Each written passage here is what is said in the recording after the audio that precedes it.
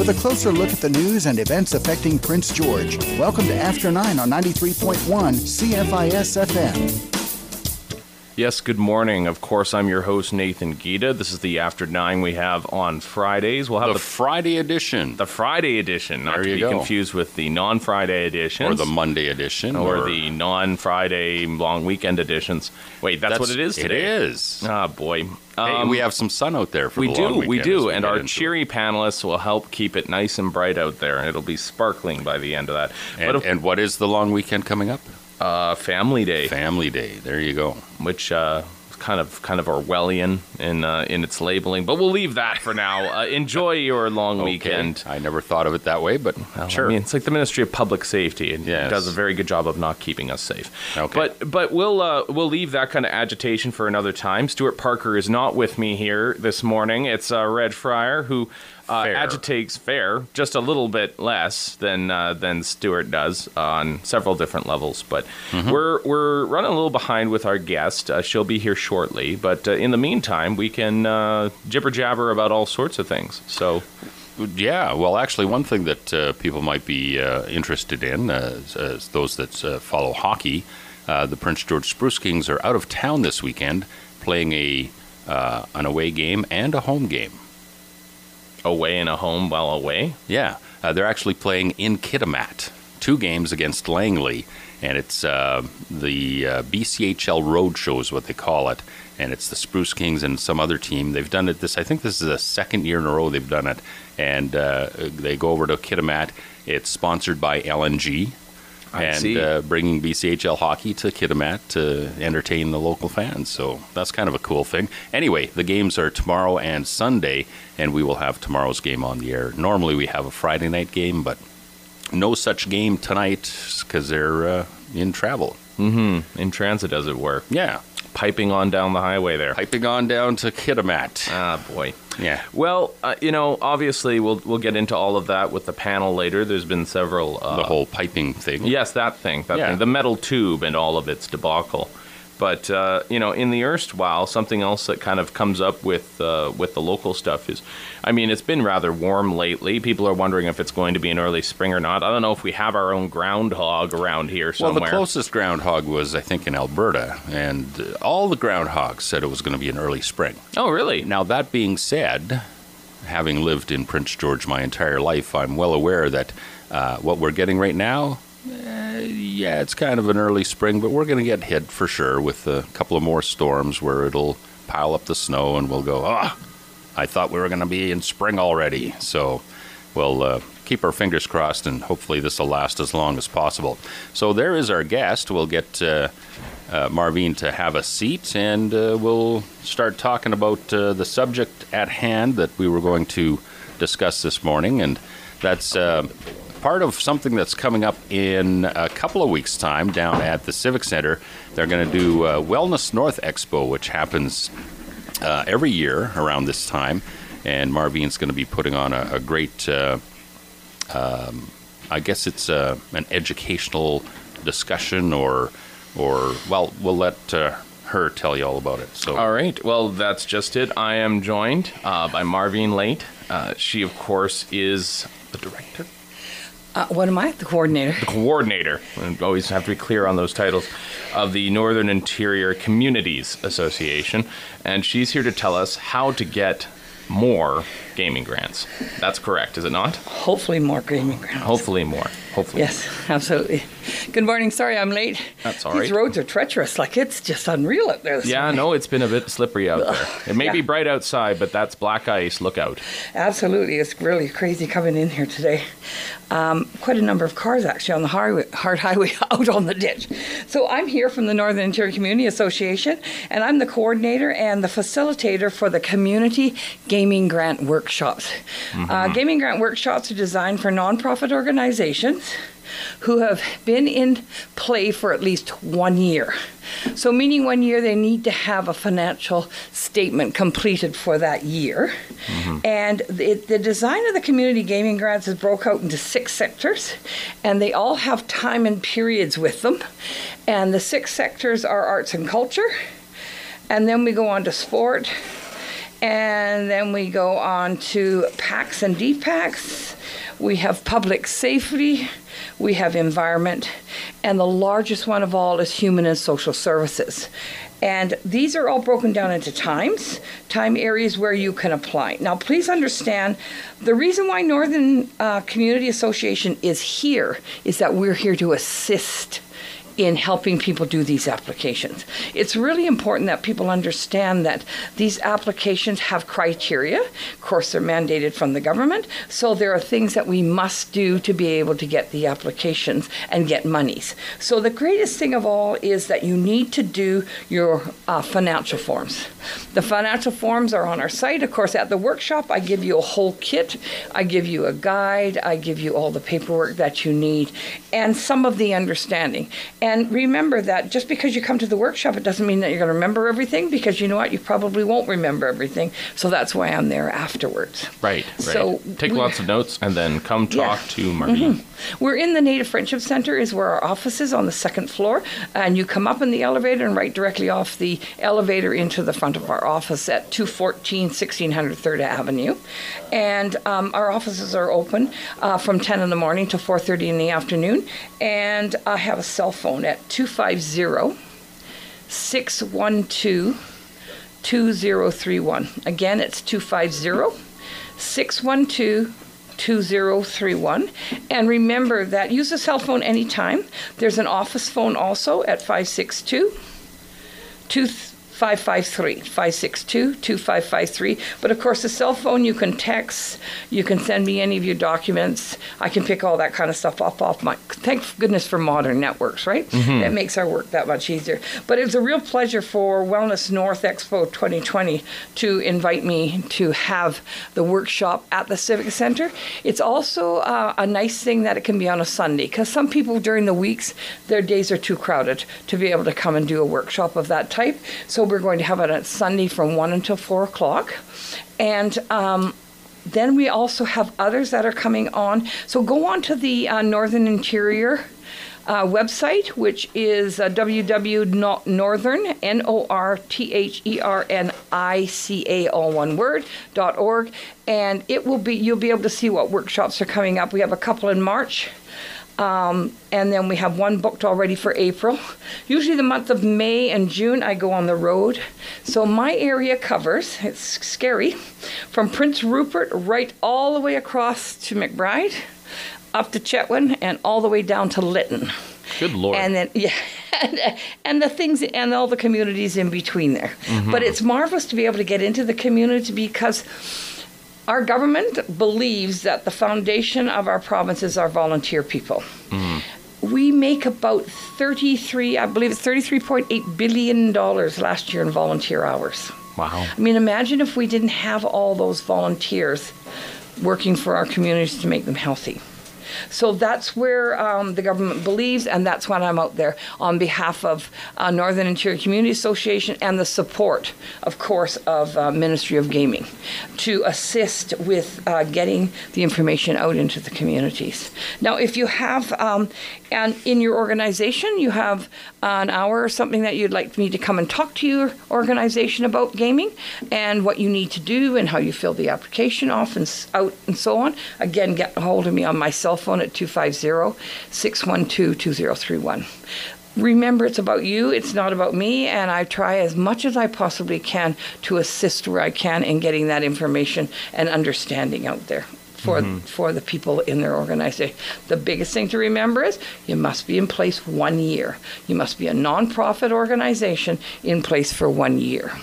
And one of the things that's important, I think, as well, is to remember that the entire reason there is any gambling in the province of British Columbia whatsoever is to help with community groups. That was the reason it was taken from being prohibited to being allowed. Absolutely. And some people who are old enough, and that's not trying to single anybody out, but people who are old enough to recall the dingy halls of the Legion and church halls and bingos and all that sort of stuff. If you find the right generation, they'll be able to tell you about how there used to be bingos and all that sort of stuff at all these places.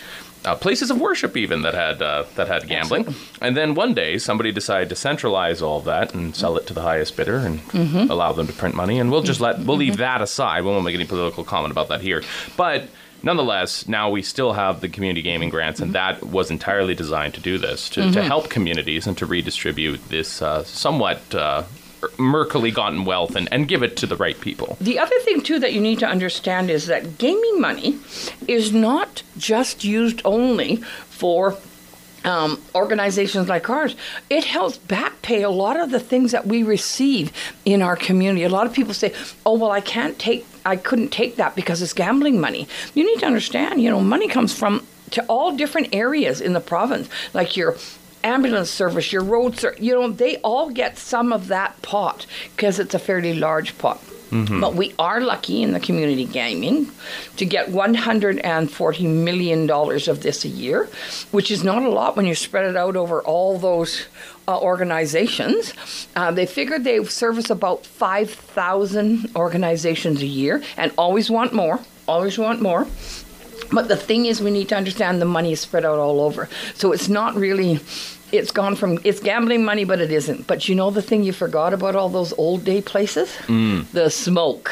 Yes. You People forgot are telling the me smoke. about that. I remember going and doing it for Girl Guides and going, oh my God. And I smoked in those days, And I'm thinking, this is just a smoke hole, Yeah, cigarette in their mouth and all these cards flipping through, right?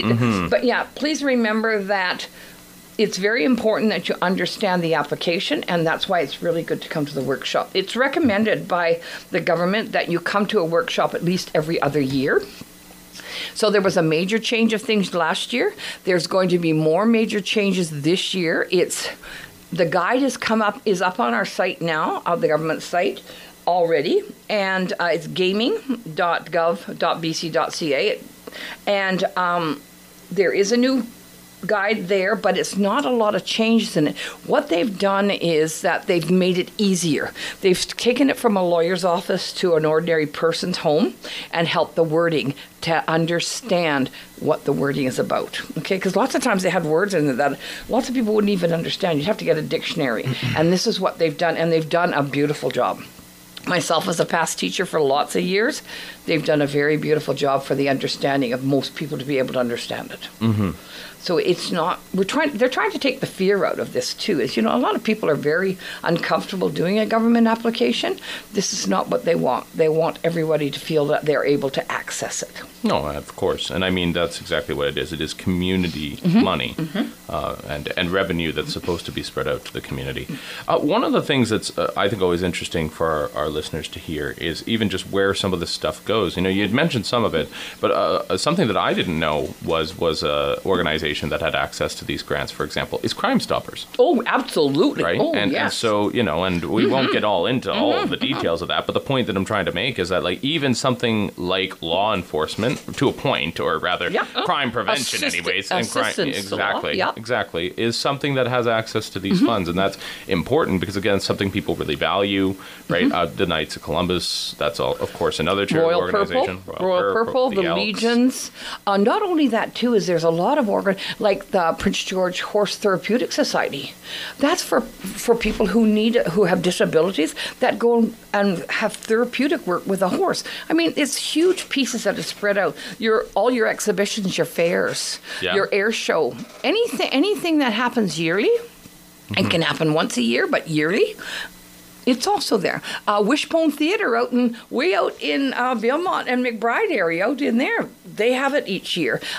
Music festivals, they get money. It's a very widespread. Now, you can go on the gaming site and see the whole list of every single cent that was given out last year. That's right. No, it is a completely transparent thing. Yeah, and that's very important for people to know. And I really like that part because I like the part of the transparency of it, because then I can go down the list and say, oh, hey, I haven't gone and seen those people. I haven't talked to those people. Maybe I can help in some way.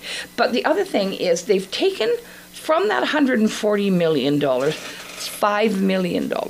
Okay. And what they have done is they've put it in a pot and it's called Capital Project Grants. Yes. So, and an example, I hope he doesn't mind me using, is like the Greek Orthodox Church wants to put in an elevator on the side of their church so that it's fully able to be used by people with disabilities. Yes. So they applied through the Capital Project Grant. The only difference is with the Capital Project Grant is you need half the money you're asking for. Of course. So if you need $150,000, you need to have $75,000 up front in some form, okay? Letters from from the city, all those types of things are ways of dollars, but they have to be guaranteed that they're coming through. They have to be underwritten, yeah. So that's the difference, and that is from June the 1st to July 31st. It's a very small period of time that you can apply for, but you have a whole year to prepare for it, and it's adjudicated. It's a team of people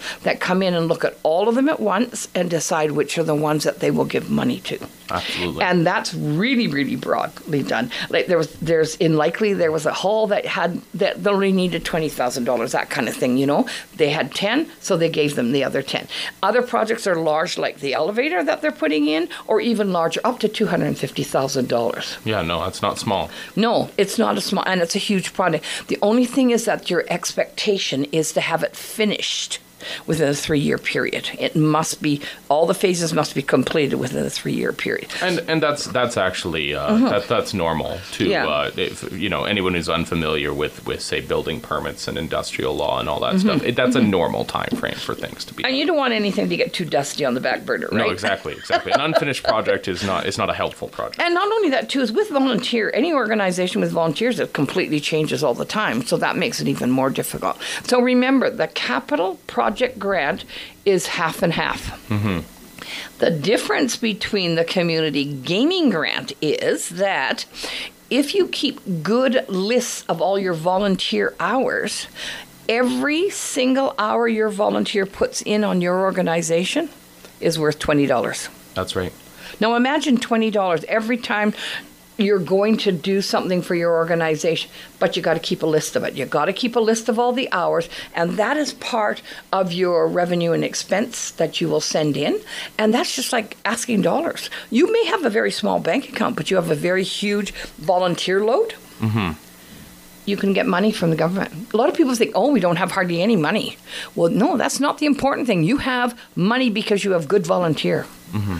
And like myself from the Royal Purple, that's my volunteer organization that I work with. We put thousands and thousands of hours in a year doing catering and bazaars and fundraising. We just gave $7,000 to Hope Air, which, by the way, gets 128 flights for some people. It's amazing. Your dollars doing dollars, making good over good over good, right? That's right.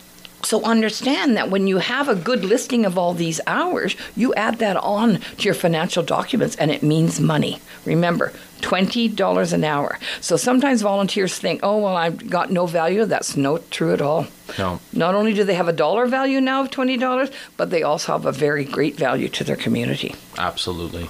Well, we'll just have to close out there. I was hoping that you could just give us one more time your contact information and when the workshop is. The workshop is on March the 1st. It's at the Sunday, March the 1st at the Civic Center upstairs, okay? I'll be using one of the rooms upstairs. And please give me a phone call at 250-612-2031 or at coordinator@northernica.org and register. And if, all of a sudden on Sunday you're able to come, don't hesitate to give me a phone call, and then I'll know to bring a package for you in the morning, okay? Or in the afternoon. So it's at 1 o'clock till 4 o'clock, so everybody can sleep in a bit on their day off, okay? And then we'll work through that, and then any backup we'll need afterwards, we'll make one-on-one appointments for anybody that needs added assistance after that. So again, at the Civic Center, upstairs from 1 till 4. On March the 1st. Oh, I forgot that, right? On March the 1st. Come and join us. Thank you so much for joining us. Us. Thank you. And I apologize for being late. It's not a problem at all. We'll take our break and we'll be back with the panel. Thank you for tuning in and staying tuned to After 9 on 93.1 CFIS FM. Yes, and we're back with the panel portion that we have here on Fridays. Of course, I'm joined by Herb Martin, Bill Phillips, Art Bet Key, to be clear, and Eric Allen. We'll start with some of the local stuff and work our way outwards today, just because of some of the pressing things we've had nationally. There's been some agitation over a certain piece of metal being built out west. For hot takes on that, we'll start with Herb. Herb. Yeah, where to start? I went to a presentation at UNBC yesterday. There were some people there from the Unistoten camp. They put on a couple of, they've got a couple of YouTube videos. One's called Resistance, and I've got another one, I've forgotten the name of it, but you can do a search on it. It's quite interesting, but the bottom line is they think that the Wet'suwet'en area is a sovereign nation and has no evident ties to Canada and should not be observing any Canadian laws. And I think they should get a wake-up call. I think we've got a CN constable in Prince George who's pretty good about arresting anyone who goes near tracks. And he could take a little trip out there and dial I know that guy. Yeah, yeah, it's brave fellow. It's still never, it'll never cease to amaze me that in our panel it's Eric who's been in favor of what the Wet'suwet'en are doing, and Herb who's been against it. It's miracles will never cease to abound. Bill, I mean, there's this piece of tube, this piece of metal. It's being welded together, supposedly heading that way, and it's stopped in its tracks right now, at least for a little while. What's going to happen?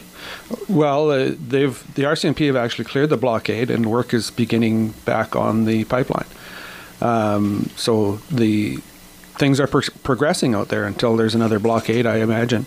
But it's interesting, and what Herb was talking about, and I covered this probably 20, 25 years ago when I covered the Tsilhqot'in national government. They were, for a long, long time, had the same philosophy. And they would come out and they would say, we don't want to talk to the Premier, we don't want to talk to the Prime Minister, we want an audience with the Queen. Because they believed that they were a sovereign nation unto themselves. And they did eventually get a wake-up call, and they realized that that wasn't getting them anywhere. And now the Tsilhqot'in is actually a little more progressive, and they've won some court cases because they're become a little more reasonable. And I think that's what needs to happen with the Wet'suwet'en. And we've talked about this before, and I think Herb, you mentioned it, is that they have to really, at the core of the issue is they have to determine who speaks for them. There's 5 hereditary chiefs that are opposing this, but there's 13 hereditary chiefs overall. Plus there's the elected band council. So there's a very big schism in there, and that needs to be resolved. And I'll quote Chief Joe Alphonse from the Tsilhqot'in too, when he talked about this. One of the things he said is that people that are protesting, when you protest this, you are ensuring that the Wet'suwet'en remain divided. It's an interesting comment from him. So no, certainly. Art, I mean, there's been some agitation, not just out west, but throughout the Queen's Dominion of Canada, in solidarity with what's happened. Are people bandwagoning? Are people kind of getting their grievances out all at once? Or is there something to all this? There's some people who always protest anything that happens in our system, and always, anytime there's a Aboriginal protest, they jump on that bandwagon for sure. And the thing that gets me, the people in Prince George or Vancouver or Victoria who go to these protests and blockades and say they're in support of the Wet'suwet'en people don't even realize that most of the people are in favor of the pipeline. They want the benefits, they want the jobs, they want the development, they want the futures for their families. So these people go to the protests, and then when they're done, they go home to their houses situated on unceded territory, heated by gas that comes through unceded territory, and they can't see the disconnect between that and what they've been doing. They need a wake-up call, too. Eric, having heard about a constable that could be dispatched to take care of this rather briefly, which doesn't exactly sound like Dudley Do-Right, if only because he won't be wearing red serge, what exactly are we supposed to do about all this, and where do you stand on this issue? Well, it's a serious problem. There's no doubt about it. And when you're talking about unceded territory, in this case with the Wet'suwet'en is 22,000 square kilometers, which is unceded. So you got to ask yourself the question, unceded to who? Like, how did we get to the position where we even refer to it as unceded? Obviously, there's a case to be made that this is unceded territory. So that means that it's basically territory that was owned. You can use the phrase owned by the Queen or by Britain or something. There are all kinds of agreements across Canada where territory was ceded to the Canadian government. Never happened in British Columbia. That territory is unceded, which means it still belongs to the natives until they come to some sort of accommodation. We can argue about it all we want, but if you want to get into international law and see what happens with property, generally if one country takes over property from another country, it's usually through an act of war or something, and then afterwards they sit down and decide who owns what, where, and for how long and whatever. That's never happened either. So it's a very unusual situation. And I think when we get to the rail part of it, the CN is the third, or CNCP is the third largest police force in Canada, after the RCMP and some of the provincial police. I worked the CN for 25 or some odd years, and a number of other people I know worked longer. We've never seen a situation where the railway sort of was in a situation like this and sat on their hands. There's something going on there. I mean, normally the railway would be raising hell with the government and would have their own police out there, and they'd clear that track because it was no question that they owned it. But I think what they're looking at is the long term, and you can't have these things going on every year. And the Port of Prince Rupert will die if that keeps up. But I think they're just saying, we're shutting down the railway until the government deals with this. And I think that's what's going to happen. Trudeau will have to get his work done over in Africa or wherever he is. He's already sending out some people to talk to some of the rail people and solve this problem. 40% of the workforce in the ports of Prince Rupert are Native people. They're losing their jobs too because of this. But we need a long-term solution. The problem that I have with it, which is nothing I can do about it, is that once you get that ceded or unceded territory becomes Wet'suwet'en territory, they want local government, local autonomy, and local laws. So it's a country within a country, and I don't know how that would work. Yeah, no. I mean, it seems to work for Italy, which has no less than 2 or 3 countries in its country. But We'll take a quick break right there, and we'll come back with more of the panel. This is After 9 on Prince George's Community Station, 93.1 CFIS FM. Yes, of course, we're back with the panel portion. Given what's going on out west, we will continue with that. One of the points that were brought up in the break is, of course, that law has a lot to do with what's going on here, including court cases, particularly Delgamuukw, which happened in the mid-'90s, I believe. But something that people all forget, talking of the Queen that Bill mentioned earlier, an audience with the Queen, one of the intolerable acts of George III, which led to the American Rebellion and Revolutionary War, was giving Aboriginals a piece of land. They gave them Ohio, the Ohio Valley, and left a huge chunk of land for reservation. That was before the Revolutionary War. So, I mean, compromise with First Nations coming from the Crown go back all the way to 1763. There's a long-standing practice of this. What do you think about that, Herb? Well, look. There's a lot of negotiation going on, but there's the Delgamuukw ruling is pretty much an iron fist and a velvet glove. It basically has a clause saying that the provincial and federal governments have the right to infringe on Aboriginal rights in the name of progress. Quite frankly. So everyone who points to that decision as somehow enshrining Native rights as sacrosanct is sorely mistaken. Yeah, and of course Section 25 and 35 of the Charter are not without serious amendment, in times at least. Bill, I mean, people are still trying to see whether or not there's a way out of this peacefully. Is there a way out of this peacefully? Absolutely, there always is. But that road requires dialogue, and requires compromise, and it requires negotiation. Just going back to what you mentioned there a little while ago, 1763, the Royal Proclamation, that of course was worded like most proclamations rather ambiguously. And depending on how you read it, because I read it a million times when I was dealing with the Silcotin, and to try to get the meaning of it. And it essentially says from the Great Divide to the ocean is either all for Indigenous people or not. You can read it either way. And that's the whole thing, because that's part of where it goes right back to, especially for British Columbia, about who owns the land and whether it's unceded. And it does go back to that Royal Proclamation, which, like I say, is ambiguous.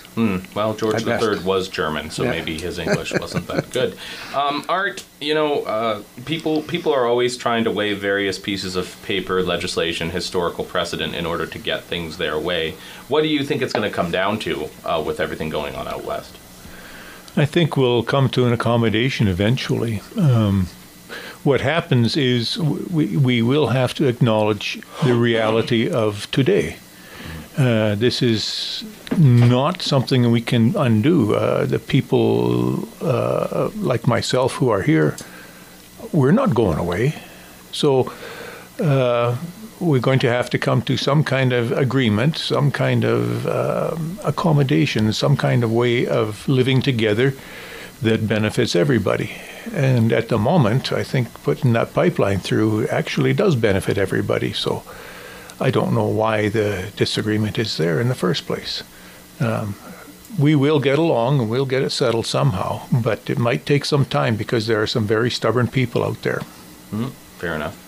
Well, Eric, are you going to wave a magical wand and fix this all for us, or what do you think is going to happen there? Well, like I said before, there's a couple issues there. One of them is who really speaks for the First Nations people. Is it the hereditary chiefs? Hereditary chiefs, or is it the elected chiefs?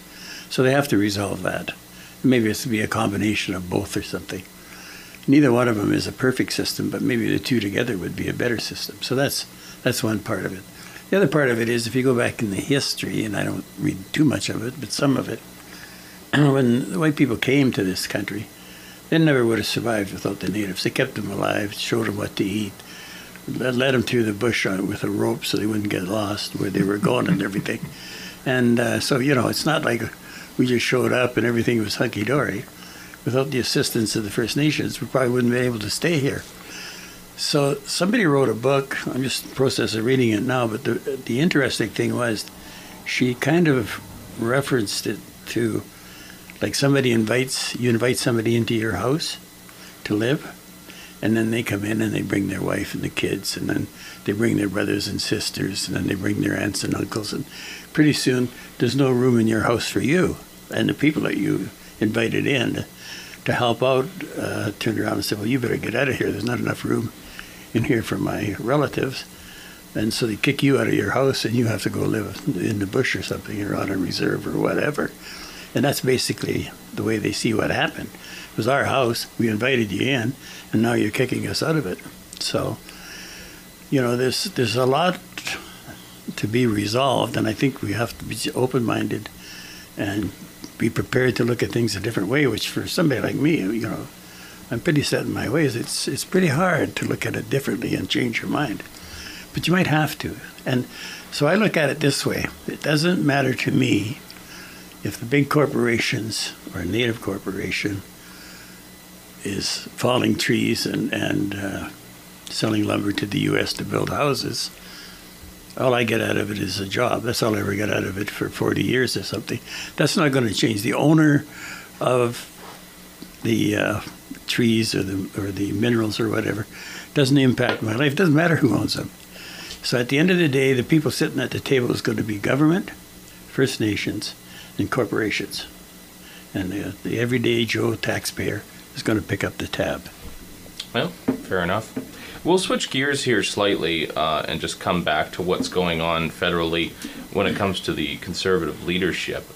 We would normally go to a break there, but we have lost our producer briefly. That's all right. That's okay. I won't go all Rush Limbaugh on you because I don't have the Presidential Medal of Freedom, but the federal Conservative leadership has continued. I'll bring one in for you next week. Oh, thank you. You can award it to me right here. Actually, you could get your wife to award it to me. Yeah, there you go. But we'll swing around here to the Conservative leadership thing. So basically,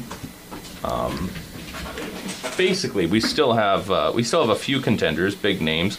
A certain big name will not be showing up, and that's John Baird. For reads on that, we'll go to Herb Martin. Herb, why isn't John Baird running for leadership? Probably, from what I've heard, is he enjoys his private life more, and it just sort of seems like the Conservative leadership is not something very many people want to go after. No, it's looking. The Conservatives look like they're in quite some disarray, actually. Yeah, they're kind of confused. Yeah, shocked and confused, dazed and confused. Bill, are the Conservatives ever going to get out of the jungle and get back on the highway here, or what's going to happen? Well, they're like a lot of other people we've been talking about. They have to figure out who they are first. So yeah, John Baird. Why he doesn't get in? He's probably because he's smart. That's probably. Yeah, make a note of that. Smart guy. Yeah, smart guy. Avoided crossing the street. Yeah. I don't know. They have to. It's mentioned this a little while ago when a month ago the Conservative race looked like it was going to be a thriller. Now it's like a Hallmark movie. It's pretty predictable, and you know what the end's going to be, and it's not going to excite anybody. That's pretty damning. Hallmark movies, man. Hallmark movies are literally the worst thing on this planet. Art, we have a few things going on here. Can the Conservative Party figure out what it is? Is it the party of faith, firearms, family, and farms, or what is it? We don't really know now. They seem to have figured that out when they unified with the two. What was it? Progressive Conservatives and the Alliance? Yeah, the Alliance and the Reform. Yeah, and they formed the new modern Conservative Party, and they seem to have it all figured out. But since they lost the election, they don't know what they're doing. They should have stuck to their guns and continued on. But now they're trying to reinvent themselves. And the other thing, they seem to have made the leadership contest extremely difficult to get into. Mm-hmm. Unless you're Rick Peterson, in which case you'll run for anything. Yeah, the last time they had it, were there 17 candidates or something like that? It was too many, so they decided to make it a little tougher, and now they made it too tough, so they don't know what they're doing at the moment. They need to get their act together. Yeah, now they got Schweppes and Canada Dry running against each other. Hey, Eric, you're over there. You've always got things to say about this stuff. Art said something that might have been a triggering phrase there for a couple of staffers in Ottawa, even if they are Tories, which is sticking to their guns. It's hard to know what the Conservative identity is. Do you have an identity for them to cleave to, Eric? Well, I think the Conservative Party's doing fine. I think they're on track. I just don't understand why those three major people like Ambrose and that dropped out of the party. But I also don't see anybody asking him why you did that. Why did you drop out? Was there pressure on from the party itself? Was it the cost of running, or is the thread out there that the support for most of the party, the inner support, is going to go to our boy from Newfoundland, or Labrador, or wherever the hell he's from. I believe it's Nova Scotia. Nova Scotia. Yeah, so Maritimers will forgive you. That's okay. But I mean, I support him. The other side of Quebec, so who cares? Yeah, they're at lunch right now. They can't hear him. I support him as trying for the leadership, and I think in a lot of ways he's earned it. But you got to go back in the history of the CPC and the alliance between him and Harper and the 20, 30 years that they've gone through. So there may be, some people might be saying, well, it's McKay's turn. He earned it. Where these other people are a walk-on, and vote for me because I walked on the stage. So, and Baird, he never impressed me anyway. So, the fact that he doesn't run is a good thing. He's kind of a big lummox, is the way I see it. Lummox. Yeah. There's a word I haven't heard in a while. That and malarkey. But we'll take a quick break there, and we'll be right back. You're listening to After 9 on Prince George's Community Station, 93.1 CFIS FM. Yes, we're back with the panel. I'm sorry for the cadence of our breaks, but don't worry, we'll still win the Super Bowl. We'll go down to where the Super Bowl always happens, and the world champions of it every year, the Americans. The U.S. government is having a competition right now. Well, not the U.S. government. The U.S. public, through its political system, is having a competition right now to see who will be the next Democratic presidential contender. And we don't know who that's going to be, but we're going to ask Herb, and Herb's going to tell us. Herb, what's going on? Well, they're fighting it out in the trenches. Bernie Sanders actually seems to be leading at the moment. However, looming over everyone is Mike Bloomberg. Yeah, good old Bloomberg. Yeah, and that could be a very interesting development. I mean, I think he's spent over $300 million already on advertising, and he's willing to spend $1 billion. So. That's he's got 60 of them. Yeah, yeah. It's just walking around money.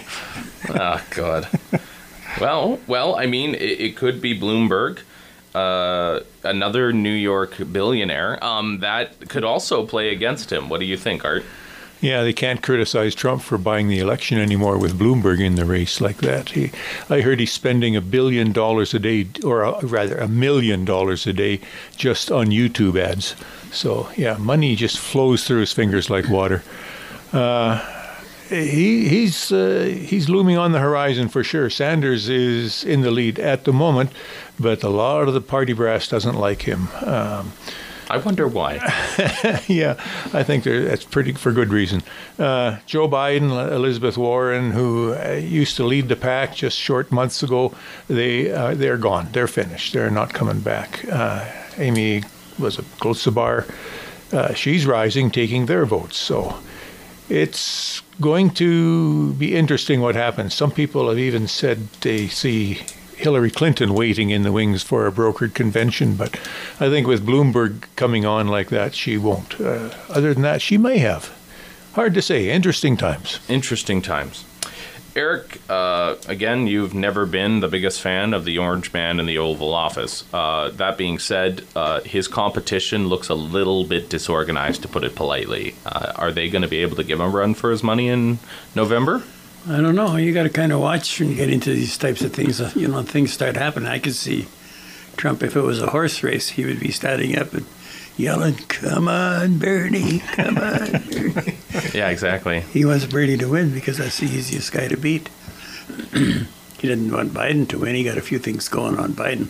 I don't know if it affected Biden's race, but this steam kind of went out of him there for a while.